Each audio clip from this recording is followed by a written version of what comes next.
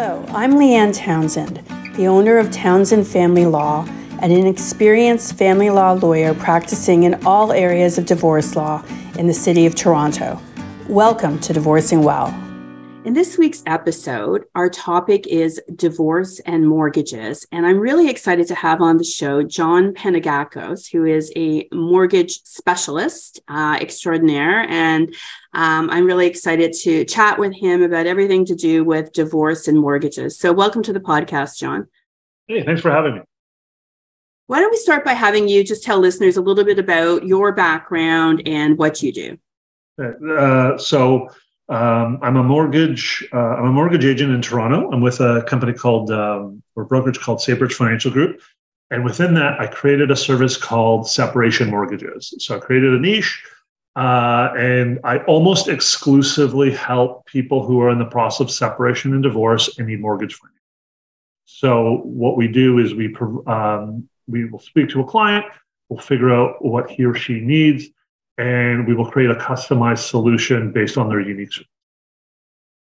And as you know, I know as a family lawyer, mortgage issues is something that, it does come up a lot because often people are selling their matrimonial home and then they're taking their share of the proceeds from that or their equalization payment and looking to purchase something else. And, sometimes this can be really problematic because naturally, when you're a couple and there's two of you, there potentially are two incomes, two credit ratings, two people to carry the load of a mortgage and perhaps qualify for more and all of that. And so sometimes, I find clients, they do have some problems seeking out a mortgage when they've first separated. So what are some of the issues that, you see coming up for, people who are newly separated or divorced and they're looking for their first mortgage?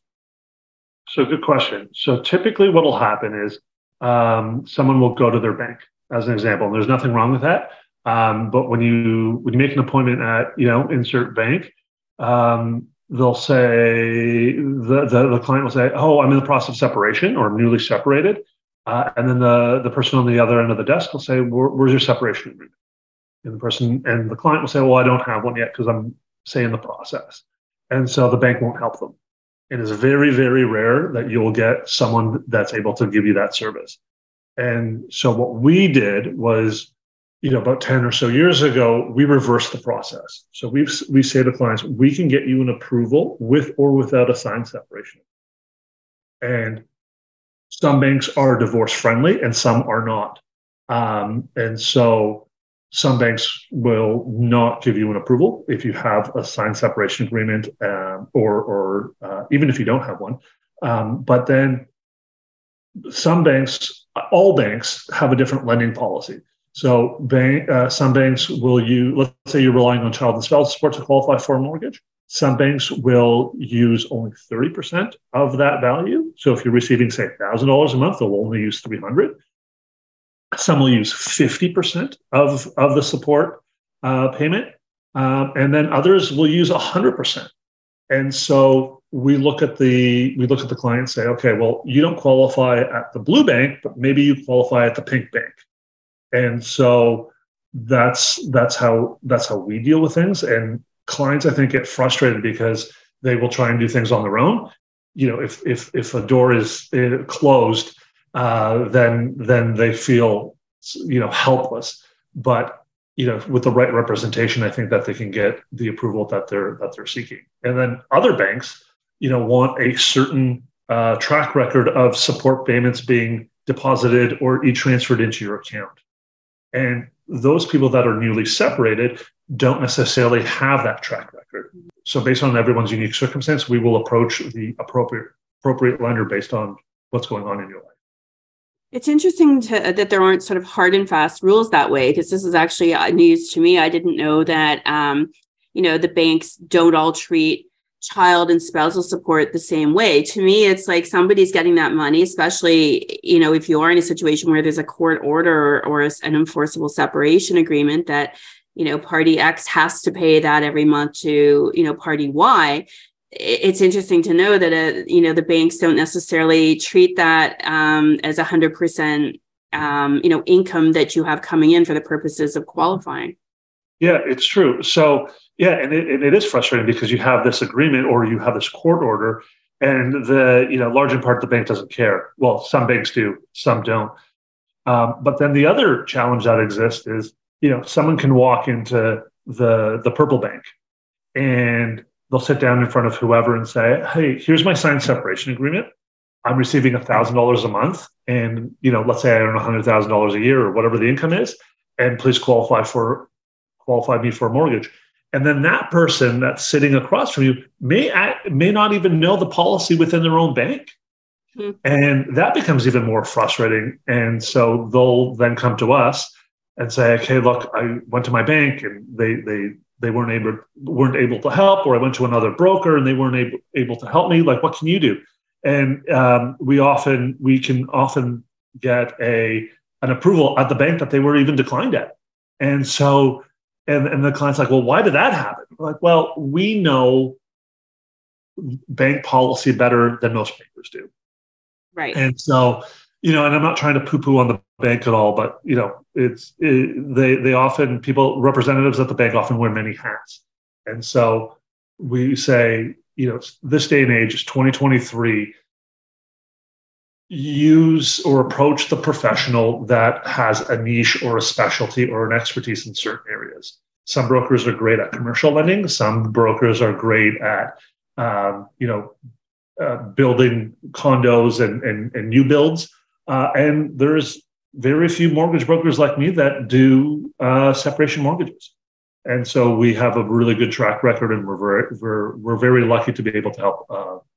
That's great. I know one of the things that I've done in my practice sometimes where there's somebody who is, in the process of the separation and divorce process, and they don't have their agreement or they don't have a court order. And so sometimes I've drafted a letter, indicating that, we're in the process of doing something, and but party A is paying or owes, they will be required to pay child support and spousal support of, whatever it might be, and setting some of that out in a letter under my name. And that has been sufficient sometimes for people to qualify. I don't know if that's something you've, had done or had experience with, or what some of the other, ideas that you work with for people when they don't actually have a final agreement or court order. Yeah, so it is doable, and we have relied on lawyers' letters in the past, which is great. And it also depends on what that person needs, right? So what the client needs, and so not every scenario or not every client scenario is the same. So does it work in some scenarios? Yes. Does it work in all scenarios? And unfortunately, no. So, but it's also good to know good family lawyers, or the family lawyer to know the mortgage broker, and they can work in tandem to get the client what they need. And usually what they need is an affordable mortgage or a mortgage approval. So I know when I first divorced, so I'm assuming there's lots of other people who might be in this type of situation. My ex-husband tended to handle the family finances. And I see often in, even in my clients' relationships, often there's one person. It might not necessarily be the man, it could be the woman, but who tends to handle family finances. So often there's a party who, is fairly unsophisticated to this type of stuff when, the divorce happens. What are some important things that, somebody should know when they're going out there to look for their, first post-divorce mortgage or financing? Yeah. So first and foremost, you want to make sure your credit is sufficient. So, it's common in when people are separating and divorcing that, depending on the relationship between the ex-spouses, sometimes people will rack up debt and can ruin the other person's credit, especially if there's joint debts. So we want to make sure that the person that we're helping, or if we're helping both, that they're being nice to each other and that the credit scores are positive. And so that's really the first thing that we should be looking at, or clients should be looking at anyway. Try not to try not to miss any credit card payments or anything like that on a monthly basis, and that certainly helps. Other things is, one of the, I think that there's a false understanding out there that people will read something and say, oh, it's best to shop around. And there's nothing wrong with shopping around, but if Mrs. Smith is getting her credit checked by multiple mortgage brokers and multiple banks, that's also going to negatively affect her credit. And so a lot of people say, oh yeah, shop around for the lowest rate, shop around for the lowest rate. Anyone can get you a rate. Anyone can get you a low rate, but only a certain people or a certain profession can get you the right mortgage, what we call products. And so we often advise, if you're talking to multiple mortgage brokers, that's great. Get a feel for who you want to work with. Your gut is going to tell you that, maybe Leanne is the best person for me. Maybe John's the best person for me. And then you have to trust your gut and move forward with that person and let that person do the shopping on your behalf. And then ask a bunch of questions. For example, hey, if I was going to break my mortgage in 2 or 3 years, what's the penalty? Can I refinance with another lending institution midterm? Because right now we're at really, really high rates. And if you locked into something and rates dropped, say tomorrow, could you then move your mortgage without a large penalty? And so we try and inform the consumer of what he or she should be looking for in terms of getting a mortgage.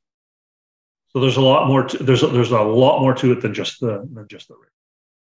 And what are the things that a lender looks at for somebody to qualify for a mortgage? So I know you mentioned like credit is obviously one of them, but one of the things again that I see come up a lot with people is you might have somebody who, say you have a woman who was a stay-at-home mom during the marriage, and the husband worked, and he earned a good income, and the family amassed a certain level of assets. And in the divorce, she's got, she's asset wealthy, but she's income poor. And so, she might not be income poor because she might be getting large support payments, but let's just say somebody has assets, but their income is lower. And, one of the things I've learned in my limited knowledge of mortgages is it seems that, income is what the banks are really, really interested in. They're not as interested in, your net worth. So how do those things play into it? So some banks are divorce friendly and others aren't. So it's common. So, usually about once a month, we will get a client who is only relying on child and spouse support. And so there are banks who will use 100% of that income in order for he or she to qualify. There's that idea out there that, hey, I can't get a mortgage if I don't have like an actual quote unquote job and I'm living off of support payments. Actually not true. You can actually get a mortgage with just support payments as long as you qualify. There are a couple banks that have something called the high net worth program.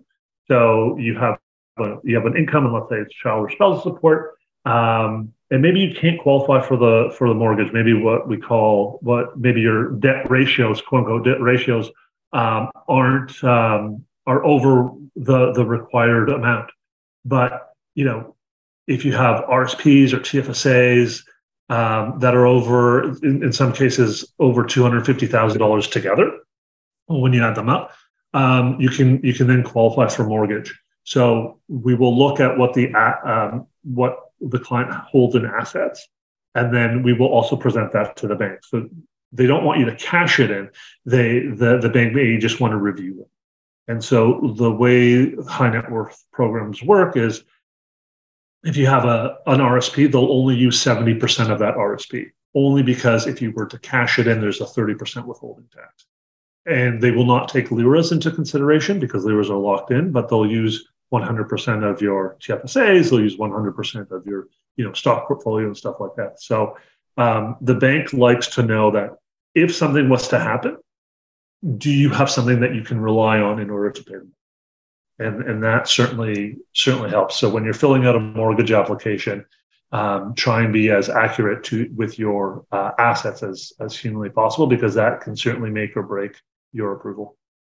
It seemed to me like years ago, HELOCs were more common. You could have, if you had a lot of equity in your home, but maybe your income, was lower, the banks were willing to lend based on the fact that you had all this equity. From what I understand, like in recent years, those haven't been as popular, or banks don't, the rules changed or something happened and banks don't do those as often. Is that correct?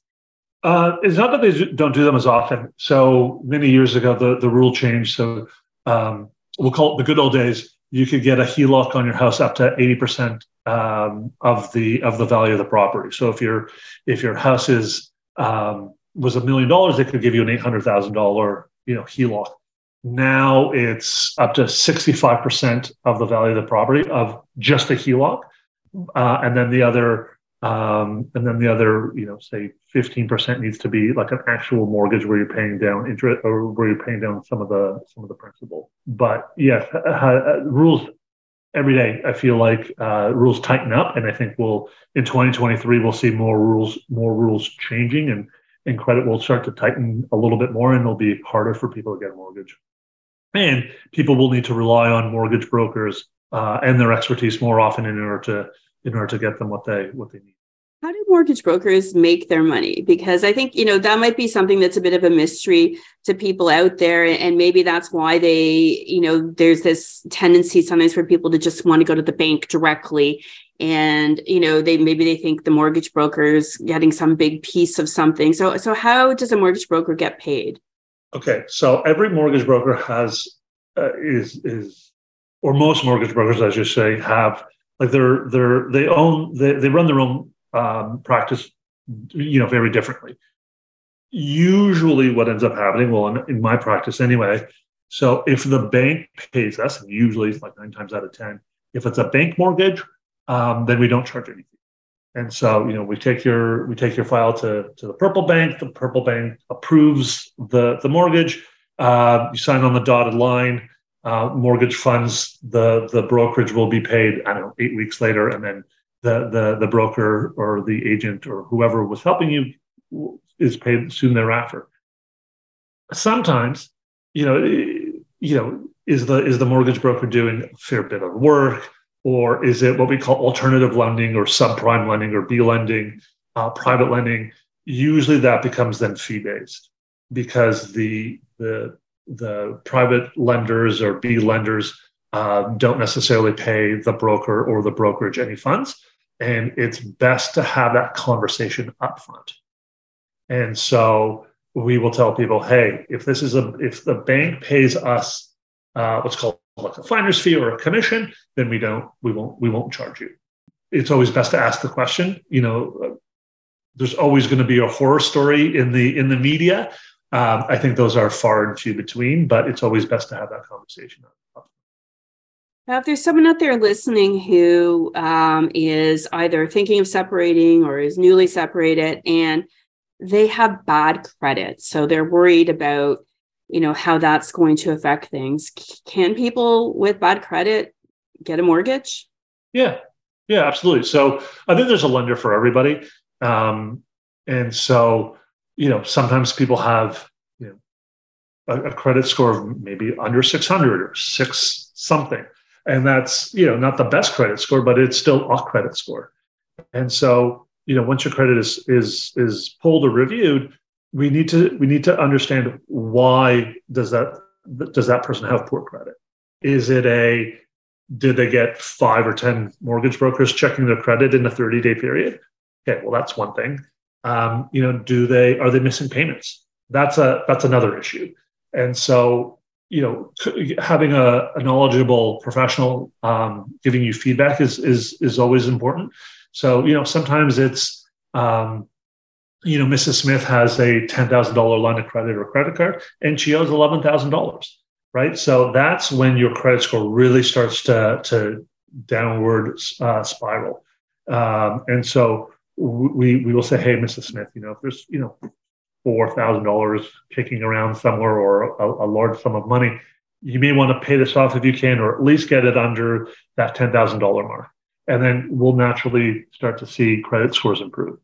And so I think a good mortgage broker, a good mortgage professional can actually help someone's credit score improve just by giving them some feedback.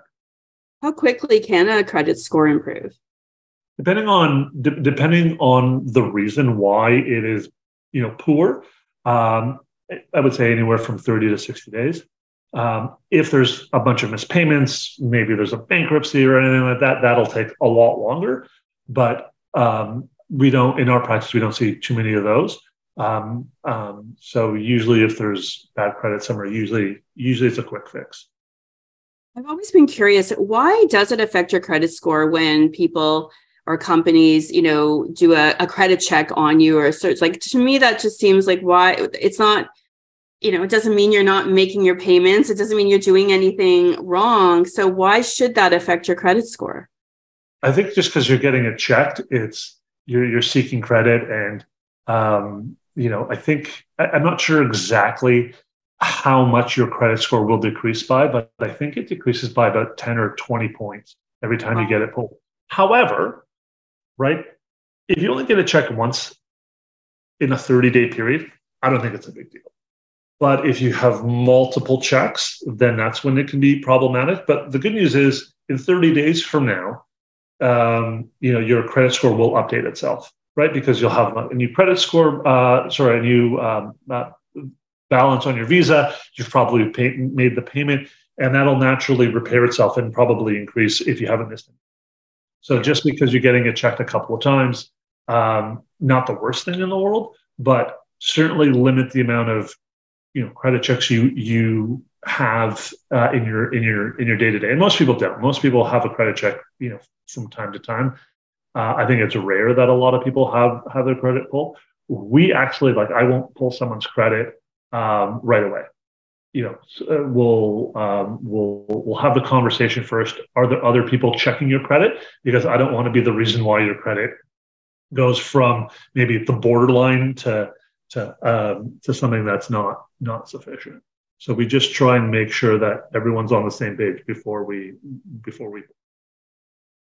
Now I'm going to ask you, I think the hot question that's probably on everyone's minds these days. We saw through 2022 interest rates going up, and we're expecting them to certainly continue to go up in the near future. What are your thoughts on the direction of interest rates over the next 12 months or so?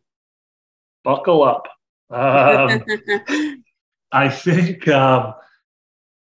There's a Bank of Canada meeting. I think it's January 25th, so in a couple of weeks from now. And then there is one again, March 8th. So the Bank of Canada meets 8 times a year, every 6 weeks. And so I expect that there will be another 25 basis point increase on the 25th. Hopefully that's it for the rest of the year. I'm trying not to predict. So anyone that is listening to this and, hopefully I'm wrong. Hopefully they are not increasing. But my gut is telling me that they will. And I think once they stop, whenever they stop increasing, we'll have rates at this level for a year and a bit. See how the global economy or the economy starts moving forward. However, we're also starting to see some of the fixed rates decrease. So just because prime rates are increasing doesn't necessarily mean that there isn't another viable solution out there. So it's really good to mortgage plan. So anyone that who's in a variable rate mortgage right now, who has seen their mortgage payments increase, reach out to your mortgage broker. There might be better deals out there to, at the very least, provide stability and maybe even a slight lower payment that you should at least consider. And what are some reasons? I can certainly think of lots of reasons why someone should work with you, and definitely you're somebody that I would keep in mind to recommend to my clients. But what's the value that you bring to the table? Why should someone consider working with you? Yeah, so good question. I think when it comes to separation and divorce, like on the finance side, not that I'm a lawyer, I don't give independent legal advice. But I think I just understand this very well. I understand bank policy very well, and I understand once we've spoken with the client and have figured out his or her position and his or her circumstances, we're able to provide an approval or a solution pretty darn quick. So, and I lead with an empathetic ear. So we try and figure out, hey, Mrs. Smith, like, why do you want to keep this house? And that information is actually really important. And when you approach your bank and you say, hey, you know what, Mrs. Smith wants to keep this property for, say, 2 years until her kids go back to school, and then she can sell, cash out, downsize, maybe rent, maybe buy a smaller property in cash, be mortgage free. That's actually pretty powerful to the bank.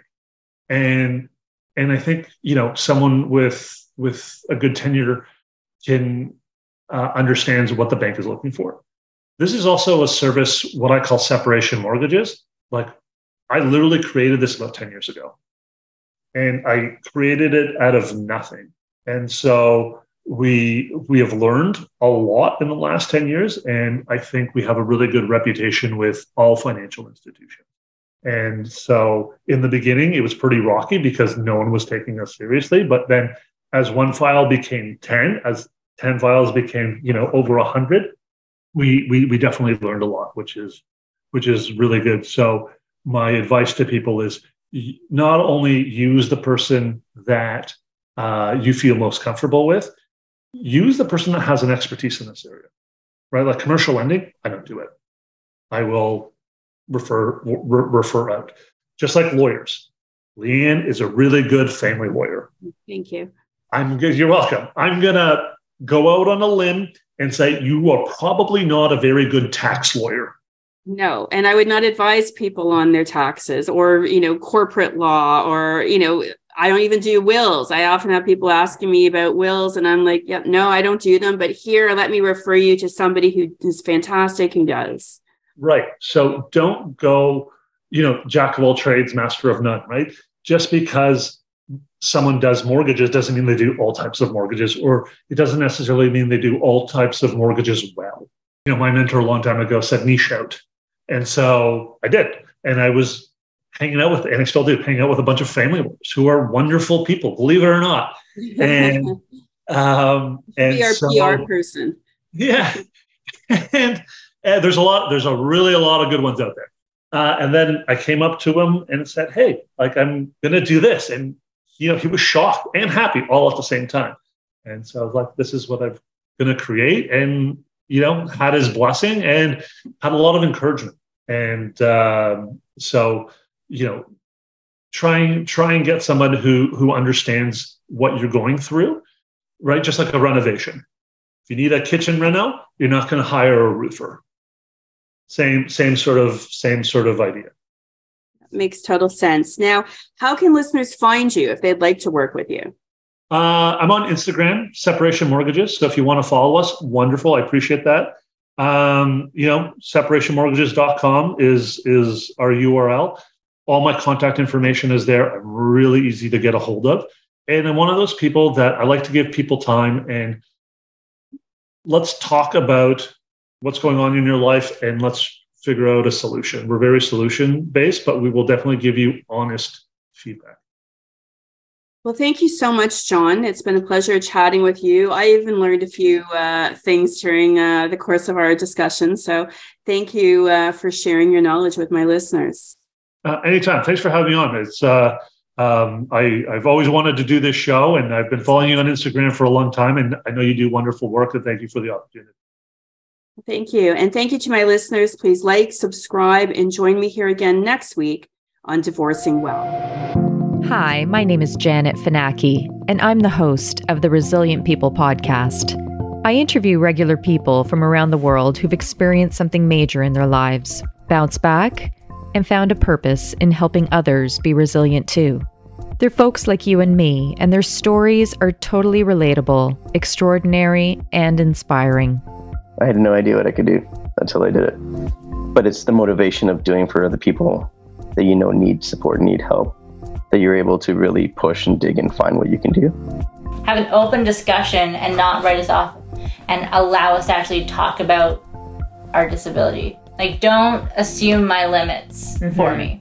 We went for a drive, told her what her mom was going through and what the likely outcome is going to happen. And we both just bawled. And then finally, Kate just said that we need to have hope. And to be resilient, you have to have hope. Join me as we get to know some incredibly resilient people. The Resilient People Podcast is everywhere you get your podcasts.